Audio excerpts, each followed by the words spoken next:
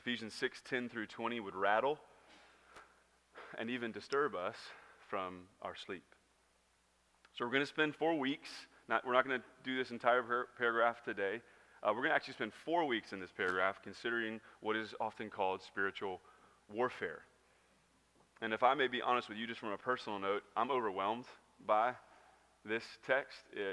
I'm weary because of it. To labor over a text like this, to jump into the deep end of this topic is heavy. It beats you up a little bit, to be honest with you. And so I come to you needy and a bit weak, but I trust that God's word is much more powerful than my tongue. And so please pray with me throughout this entire sermon. But I needed to hear it. I needed to study it. I needed to react to it. And frankly, I needed to repent because of it. We need this. We need this text. And I'm excited. I'm thankful. At the end of the day, I'm so thankful for what it has shown me and what it's going to show us. 2 mistakes can be made here, and they're easy. Number one is that we never talk about this kind of stuff, right? We just say, awkward, nope, not going to do that.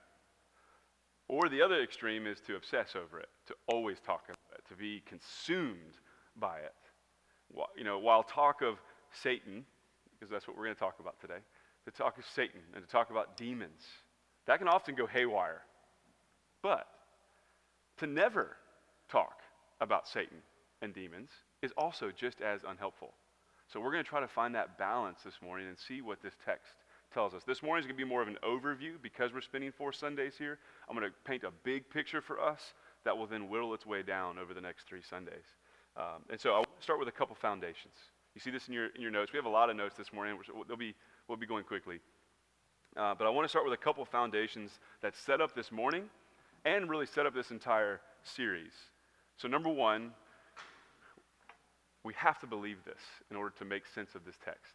Number one, the Christian life is one of trials and vulnerability. The Christian life is one of trials and vulnerability. The way of Christ is one of hardship, it's one of pain, it's one of suffering, and it's one of difficulty. Unless, Jesus tells us this in the Gospel of John, unless a disciple imitates his master's determination, that disciple will not make it in this life. That's scary to think about. That when God puts you on the narrow path, you ever done this? You will often lay your head down at night thinking, I am just too tired to do it again tomorrow. You ever felt that way? That's because the Christian life is one of trials and vulnerability. Because as the hymn that many of us grew up singing says, this life is full of dangers, toils, and who knows it? Snares, right? Dangers, toils, and snares. This text says that there are going to be temptations that can derail you. That there are people in your life that will ruin you if you let them, and that there are circumstances that endanger your life, your spiritual life. Do we believe that? Do we actually believe that we look at the world as one ongoing snare? That's what this text assumes. Okay, so that's the first foundation. The second one is this, and it's bigger. God is sovereign over our trials and vulnerabilities. God is sovereign over our trials and vulnerability. So before we move into this text, we must cling to how the Bible describes God as sovereign. Everything and everyone are completely dependent upon the decrees of God. Now this is deep. This is like deep, deep waters, very mysterious. I certainly don't understand it all the time. But if we don't believe this, I think our faith will begin to unravel. That nothing happens outside of God's mysterious plan.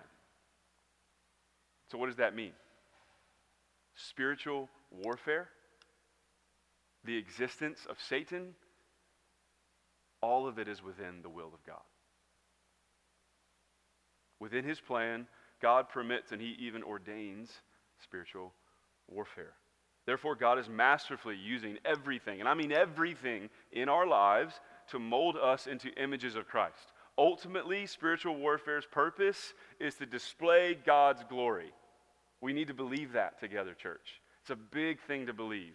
But spiritual warfare is to declare the greatness of God, because in the midst of it, when God wins, we see his glory blasted.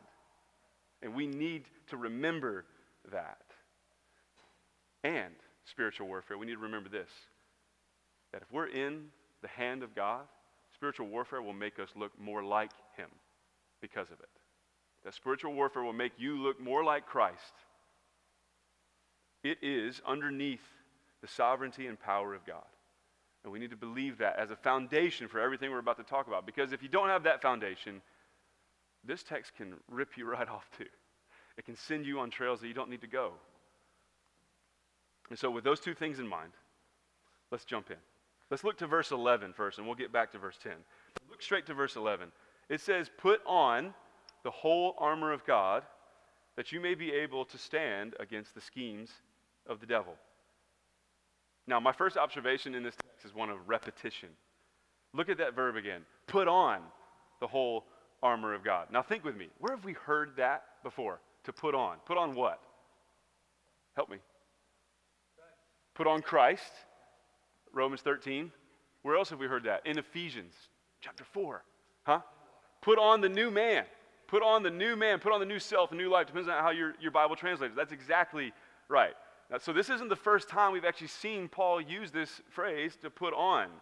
So in Ephesians 4:24, it says to put on the new self, created after the likeness of God in true righteousness and holiness. So let's combine these. Twice we're commanded to put on. Chapter 4 says put on the new self. What is that an attack on? The flesh, the old man. All right, and then now we have chapter 6, put on the whole armor of God. That's an attack on Satan and his armies. Same verb, different opponents. What does that teach us? What am I going through this for? We see this in your notes as well. There are two great enemies in your life. You and Satan. There are two great enemies in my life. Me and Satan. The first immediate and present, ever-present enemy in your life, in my life, is our own flesh. I'm not just making this up. Paul says this in Galatians chapter 5, a stark sentence. He says, the desires of the flesh are against the Spirit, and the desires of the Spirit are against the flesh, for they are opposed to each other, to keep you, believer, to keep you from doing the things that you want to do. So, what does that mean? That means that nothing inside you wants to obey Christ. That your flesh seeks to oppose everything that God desires for your life. That is why we must continually be putting on the new man. Some weeks this is stronger than others, and you feel it in different ways, but we wake up every day wearing the old man. We wake up selfish. We wake up irritable. We wake up despairing. We wake up in this evil age. Therefore, there must be a daily battle to kill the old man. But now, in Ephesians chapter 6, we find that the flesh is not the only enemy that we have, and we find that the flesh doesn't work alone. Not only am I my own worst enemy, I have an evil help from an evil enemy. And so you see this in your notes, that the devil is the great companion to your flesh. The devil is the great companion to your flesh. Not only do I wake up wearing the old man, I also wake up vulnerable to Satan's schemes. And my prayer this week, my prayer, again and again, I know I'm saying this a lot, my prayer this week is that we would see the urgency of this, that we feel it. And now it makes sense. Do you see why? Do you see why life feels like it does when you walk in obedience to Christ? Because we have these two enemies that are saying, stop that. Don't do that. Each one of us has an inward traitor and an outward kamikaze seeking to kill or prevent our perseverance to Christ. And to speak candidly, what a match made in hell. Those two together in our lives are dangerous.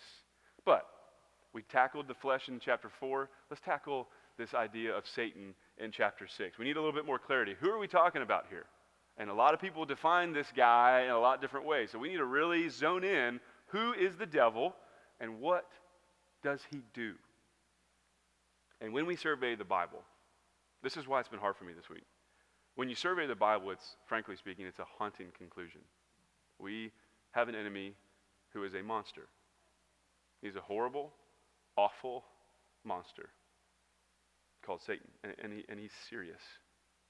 And he is capable of doing immeasurable damage to the life of a believer. Let's get more specific. I'm going to rattle off 5 things here, and we're going to go real quick. Number 1, who is this guy? The devil is an angel. Otherwise, we can call that a supernatural spirit. The devil is an angel created by God who rebelled against God and who now hates God. I can't believe if you're a visitor, you're like, what in the world? I know. But the devil is an angel. This is the truth of God's word. The devil is an angel. He is a supernatural spirit who was created by God, Colossians chapter 1, rebelled against God, of Isaiah 14, and now hates God, Ezekiel 28. Number 2, the devil is the powerful but limited ruler of the earth. The devil is the powerful but limited ruler of the earth. Look at how striking 1 John chapter 5 verse 19 is. 1 John 5:19 says this, that we know that we are from God, and the whole world lies in the power of the evil one. The whole world lies in the power of the evil one, John? 2 Corinthians chapter 4 just reinforces that. Paul's talking about how even if our gospel is veiled, it's veiled only to those who are perishing. In their case, the God of this world, he calls him.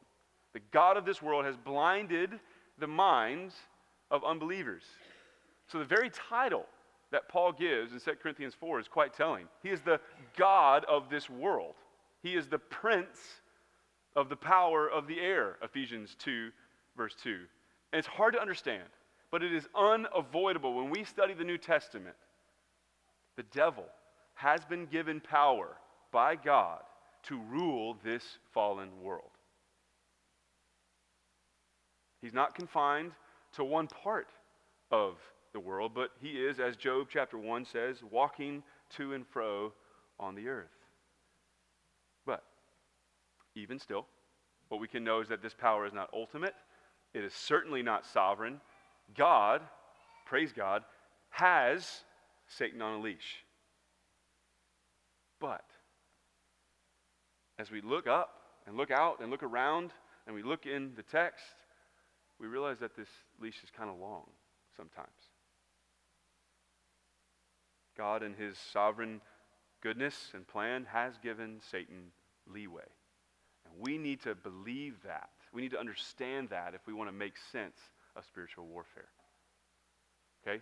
So that's number 2. Number 3, we're going to spend a little bit more time on this one. The devil is a liar.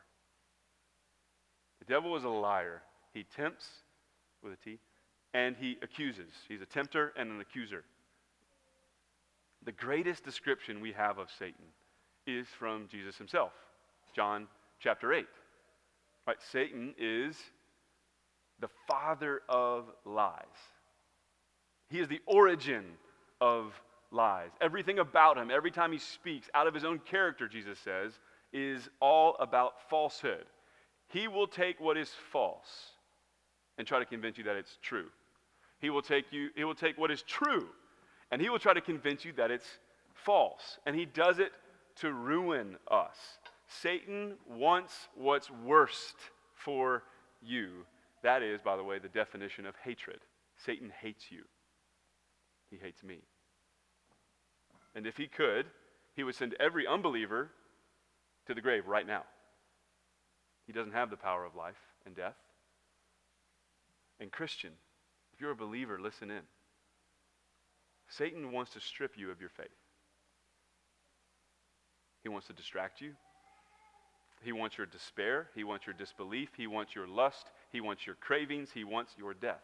The halls of hell are never full enough for Satan. And so he prowls, 1 Peter 8. He's cunning. He's crafty. His attacks, think about this, his attacks are both individual, you, and corporate, us. They're both singular and systemic. He is behind many of your individual weaknesses, and he is behind worldwide wickedness. He wants you and he wants us. He wants the Christian and he wants the church. You ever wonder why your marriage goes through cycles? Up and then down, up and then down, up and then down. Is that your flesh? Of course it is. But the enemy fuels that. He gets excited about that. And he wants to ruin your marriage. Maybe you're not married. Maybe you want to be married. And you're lonely. Is some of that loneliness coming from your own flesh? Absolutely. But does the devil bring a sledgehammer and crush you in your loneliness? You better believe it. He is trying to tempt us, he is trying to ruin us, and he will reinforce any weakness that we might have. Satan will convince you, he's convinced me of this, my flesh. He'll convince us that a full calendar should be the measure of importance and influence. He'll convince you to be so busy doing the king's work that you forget the very look of the king's face. He'll convince you that luxury is compatible with lordship. He'll convince you that the Lord wants your temporal luxury. He'll whisper into the ears of South Walton and say that fine dining and fine living is compatible with the Son of Man who had no place to lay his head. He will do these things and it'll slip under. We won't even see it.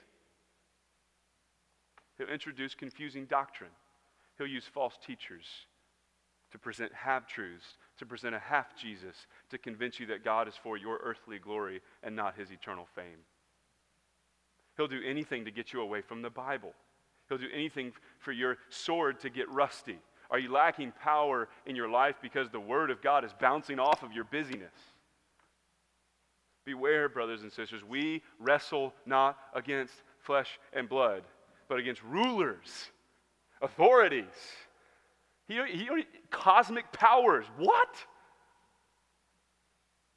Evil spirits of this age. And let me mention this.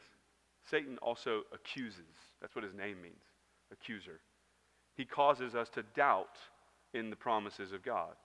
So not only does your flesh often forget, my flesh forgets the gospel almost on a daily basis. Your forgetfulness is going to be met by Satan. And then he's going to condemn you for being forgetful. Do you see what he's able to do? He wants you to doubt the victory of Christ in your life. He wants you, thankful for Drew for this, he wants you to elevate the power of your sin over the accomplished work of the cross. He wants you to believe that your sin is more powerful than grace. What a lie, and what an accuser. Are you shaming yourself this week because you don't believe that that cross is wherever there it is, it's final? That it's done, that it's paid for? Your flesh is going to do that, and Satan's going to come up right behind your flesh and say, come on, no way. Not you, not you. Satan is the great fossil digger. He will go back into your past, and he will find a fossil of your previous life. He will find one of your mistakes. He will find your embarrassing rebellion against God, and he will try to hold you accountable to those fossils, to those former ways. And these accusations are his strategy for us to doubt the sufficiency of Jesus. These are his schemes. This is who he is. And the only thing I can say is, are we awake? Are we awake to that? Do we actually believe that? That there is an enemy here seeking to devour. You know what that word means? It's freaky to think about. But the Bible uses it, not me. To devour something is to eat it. He wants to eat us. And that's real. Scripture. good news is coming. Fourth, the devil has help. The devil has help. Is the devil omnipresent? Can he be in all places at all times? Ready? No. No. He cannot. Now, can he go really quickly?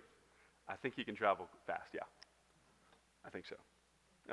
But you see this list in verse 12, don't you? It says we don't wrestle, which that's such a good word. You know what that word means? It means like really close quarters. So that we do not wrestle, it means that you're in the same room with somebody and you're trying to get out of the door. Who can get out of the door first? That's the kind of wrestling match he's talking about. It's not a wrestling match in the next county. He's right here. He's right next to you. That's how intense and close, intimate the wrestling is. But who are we wrestling against? Not against flesh and blood, but against rulers, authorities, cosmic powers, spiritual forces. For now, all we need to say is this. This can go in a direction I don't want to go, per se, but all we need to highlight is this, is that the devil is not alone in his schemes. Rather, he has countless helpers, other fallen angels who aid him in his tasks. These are demons. They are cosmic and they are powerful. They have limited but legitimate spiritual jurisdiction on the earth. And so it's important for us to believe these things. It's important for us to believe in demons. They're all over Scripture, and they are right here in this verse 12. They are able to contribute to Satan's schemes. They also will tempt you and accuse you. Okay, so fifth and final thing that we need to know about Satan. The devil tempts us to sin, but he cannot make us sin. The devil tempts us to sin, yes, but he cannot make us sin. For example, and one of the best books in the Bible to go about a theology of Satan would be Job, right? To go to Job and see what's going on there. But in the story of Job, we see that he could only tempt Job to curse God. He could not make him curse God. He was trying to do everything he could to force it, but he could not do it. He did not have the power to force Job to curse God. The same is true of us. Satan cannot make you sin. Just here recently, I was disciplining one of my sons for some behavior. And, it was outside, so we run around the corner of the house, and I was like, hey, buddy, why would you do that? And with, just perfect execution. He's like, but Dad, it wasn't me. Satan made me do it. I didn't keep it together. I busted out laughing. It's like, oh my gosh, you clever little kid. But you're wrong. You did it. And here comes my wrath. No, I'm kidding. Kidding. But if we're, I know some of you, yes, anyway. Never mind. If we're not careful, we do that too. Sometimes we blame Satan when really it's just an unbridled, unchecked flesh. You love sin. In your own state, without Christ, you love sin. I do too. And unless Christ buys me, unless he makes me new, I'm always going to choose sin. So never blame Satan for your sin. God didn't. Who did he curse? Adam and Eve. They were responsible, and so are we. We need to be careful about that. But what we can know is that this enemy, Satan, will work in tandem with our flesh to do everything that he can, and all of his demons. It's unbelievable to even consider that they're going to do everything they can to inflict damage upon the church. And if we're not careful, if we're not intentional, and if we're not aware, he will devour. He will devour. So what are we to do? That's a bleak picture. What are we to do about all this? How should Christians respond to this? Well, Paul tells us in verse 11, we already read it, to put on the whole armor of God. Then he says it again in verse 13, almost the same thing. Take up the whole armor of God. So telling us once wasn't enough. A second reminder was necessary. And what is the essence of that message? What does it mean to take on the whole armor or take up the whole armor of God? Well, it starts with believing this. Life is war. Life, your life, you are in a war zone. So don't live your life with any other lens other than this spiritual warfare. Maintaining your faith is going to require armor. We have to have the armor, meaning it's going to be a fight. This is why Paul says at the very end of his life, I have fought this fight. And Timothy, fight the good fight of faith. But here's the problem. What did we just learn? It's a fight that I can't win. Not by myself. Once you realize who Satan is, you realize it's a war that exceeds your strength and skill. It's a war that's beyond human capacity. Therefore, we need a very specific armor. We need a protection. It has to be a divine armor. We need a very specific set of weapons. They have to be divine weapons. And what a God we serve. What a God that equips us for the battle. Notice that the armor that he provides isn't lacking anything. What does he call it? He doesn't call it the armor of God. He calls it the whole armor, the full armor, the complete armor. You know what the Greek word is? All armor. You can't put on this armor without putting all of it on. And in the coming weeks, we're going to look into the many faces of the prism called God's whole armor. But even before we get there, before we kind of look at what all these specific weapons or pieces are, we must understand the simple and really just the big, broad picture of Paul's metaphor. What is this whole armor of God? Well, simply speaking, it is the Lord himself. The whole armor of God is God. Let me show you what I mean. Look at verse 10. It says, finally, there's one thing I can tell you. The last thing I have to say is, be strong, and there's that phrase, in the Lord. To be in the Lord is to be united to Jesus Christ. There's a union. And in the sense, you'll see this in your notes, I think this is really the big picture statement of what Paul's saying in general of all of this paragraph is stand firm in your union with Jesus Christ. You want to know how to fight every single battle and fight the worst enemy that you could ever imagine? Stand firm that the gospel is effective in your life. You must put on the Lord Jesus Christ, Romans 13, verse 12. See, from a wide-angle lens, Paul is saying that Jesus Christ is my armor with many weapons that we'll get to see. So that means that we must not walk into this world without having bathed ourselves into the gospel of Jesus Christ. Too many times, I was thinking about it this week, how many days in a row, having a quiet time, really seeking God's face, and then by the time I even get to walk out the door, how things can change rapidly. Too many times we walk outside the king's walls, under siege, and with no armor on. We leave the gospel behind. No wonder Paul leaves this for last. No wonder this is his finale. We are meager. We're vulnerable. Our only hope for endurance in this weary life, our only hope for victory in a vulnerable life is to wear the cross and the resurrection of Jesus Christ as a jacket, as an armor that nothing can penetrate. That's where it starts. Left to ourselves, we'll get buried. We'll get buried by the sly and soothing temptations of Satan and his demons. Unless we have put on the Lord Jesus Christ, we will wake up on the other side of death regretting a temporary comfort that turned into an eternal misery. We have to be careful. We have to be super aware. Now, what else does this tell us? This is where it gets really good and really exciting. This is where Paul starts it. He tells us this is in your notes, I'm rephrasing. Power over Satan hinges upon the empty grave. This is what we celebrate last week. It's what we celebrate every week. Power over Satan hinges upon the empty grave.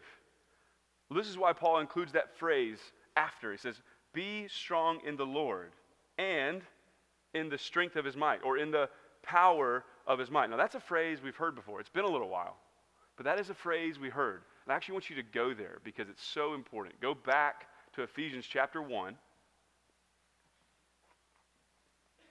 and look at what Paul prays. So this is, not only is this Paul's exhortation in chapter 6, it's also his prayer in chapter 1.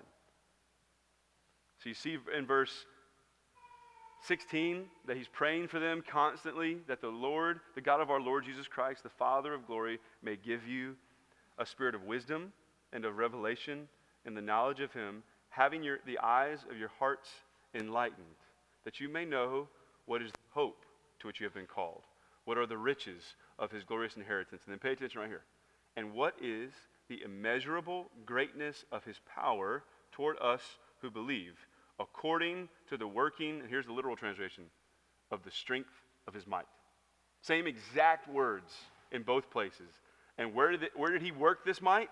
That he worked in Christ, verse 20, when he raised Jesus from the dead and seated him at his right hand in the heavenly places, far above, look at this, every rule, every authority, every power, every dominion, and above every name that is named, not only in this age, but also in the one to come. And he put all things under Christ's feet and gave him as head over all things to the church, which is his body, the fullness of him who fills all in all. Do you see what Paul just did in chapter 1 and in chapter 6? His beginning prayer and his final exhortation. He says that the resurrection is the dagger to the enemy. Is he great? Is he powerful? Is he scary? Sure. But the empty grave is my hope. The empty grave is my rest. And listen, the empty grave is my victory. I have won in Christ. That's an amen. Yes, we need it. We have to have an empty grave. And so now, listen. It is the same power, that same victory with which Christians are commanded to clothe themselves. Are you clothed daily in what Christ has already done for you? Christian, you are commanded by God to be clothed, to put on the resurrected, reigning, and victorious Christ today. Put on Jesus today. And when you do, though life, this is a guarantee, is weary and vulnerable, and though you will suffer attacks by a horrendous enemy, you are the victor. You can overcome Satan and his schemes. You will defeat him. There is a fight for your soul, but praise God, that battle, that fight has already been won. And this is what's so fun. This is why Paul does not say, put on the whole armor of God so that you might be able to win. No. That's already done. That's already been handled. That's a fact. The empty grave is proof that the victory is ours in Christ. And so what is our goal? Put on the whole armor of God that you might be able to stand. To stand is a victorious posture. And things will come at you, absolutely. But you have already won in Jesus Christ. The goal is not victory. The goal is to stand, to resist, as verse 13 says, to endure. We are already winners in Christ, and now we wait. Now we stand. So my brothers and sisters, when we put all this together, the thing that I want to start the next 4 Sundays thinking about is this realization. Wake up. Wake up. Resist Satan in the power of the gospel. Wake up. Are we slothful? Have we forgotten? This area will do this. Does it to me all the time. We will snooze. Wake up. Resist Satan in the power of the gospel. So are we fighting? And are the subtle tactics of Satan elevating our flesh? Are they quenching the Spirit's work in our lives? Where are you right now, personally? Where are you in this understanding? And let me challenge you briefly with these things. Number 1, walking out the door, don't rely on your own power. Do not rely on your own power. If there's any foundation that this text assumes, it's one of our helplessness. That song that we sing on occasion is so helpful. God, I need you. Oh, I need you. What does it say? Every hour I need you. And then what does it say? You're my one defense, my righteousness. Oh, think about that. That's a warfare song. God, I need you at 11. God, I didn't think this would happen. I need you at 12.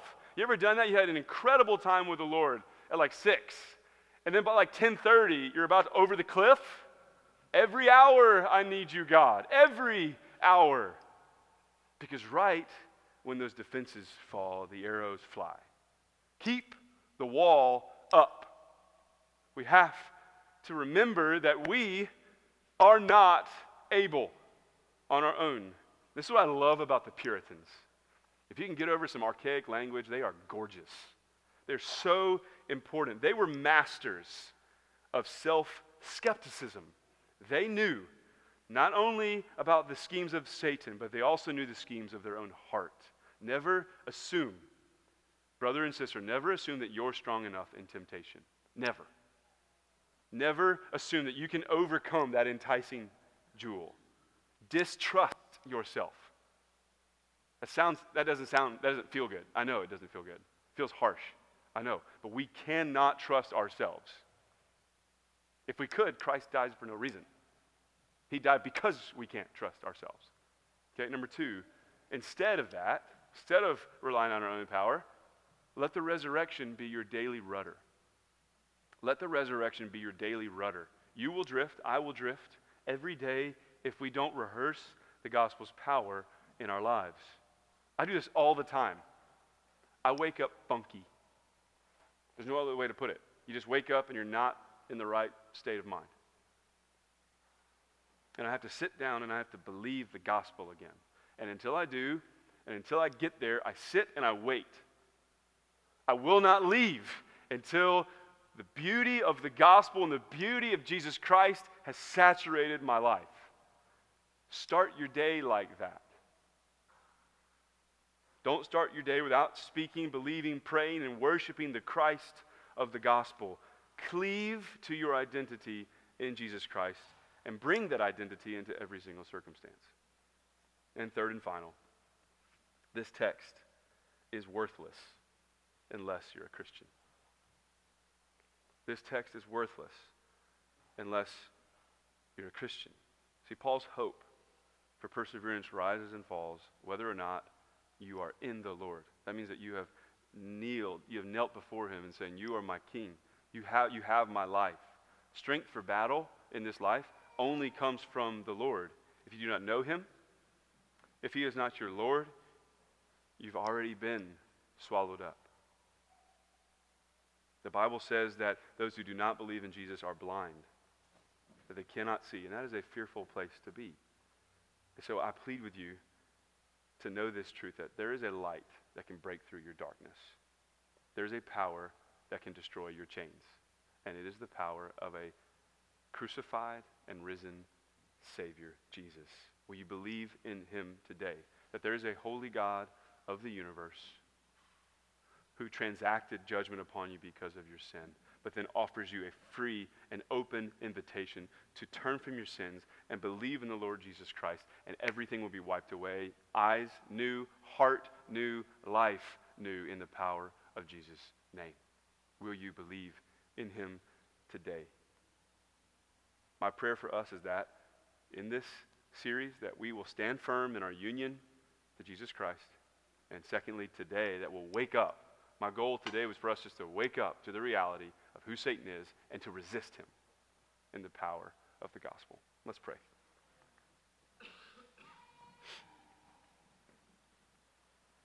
Our communion and music teams can come up now too. Father, thank you for this word. It has me so aware of my need for you that I couldn't present something flashy or polished to my faith family this morning. I didn't have it. I did not have what it took. But I just beg you that the truth of your word would stand firm, that it would sit into the very pockets of hearts all around this room.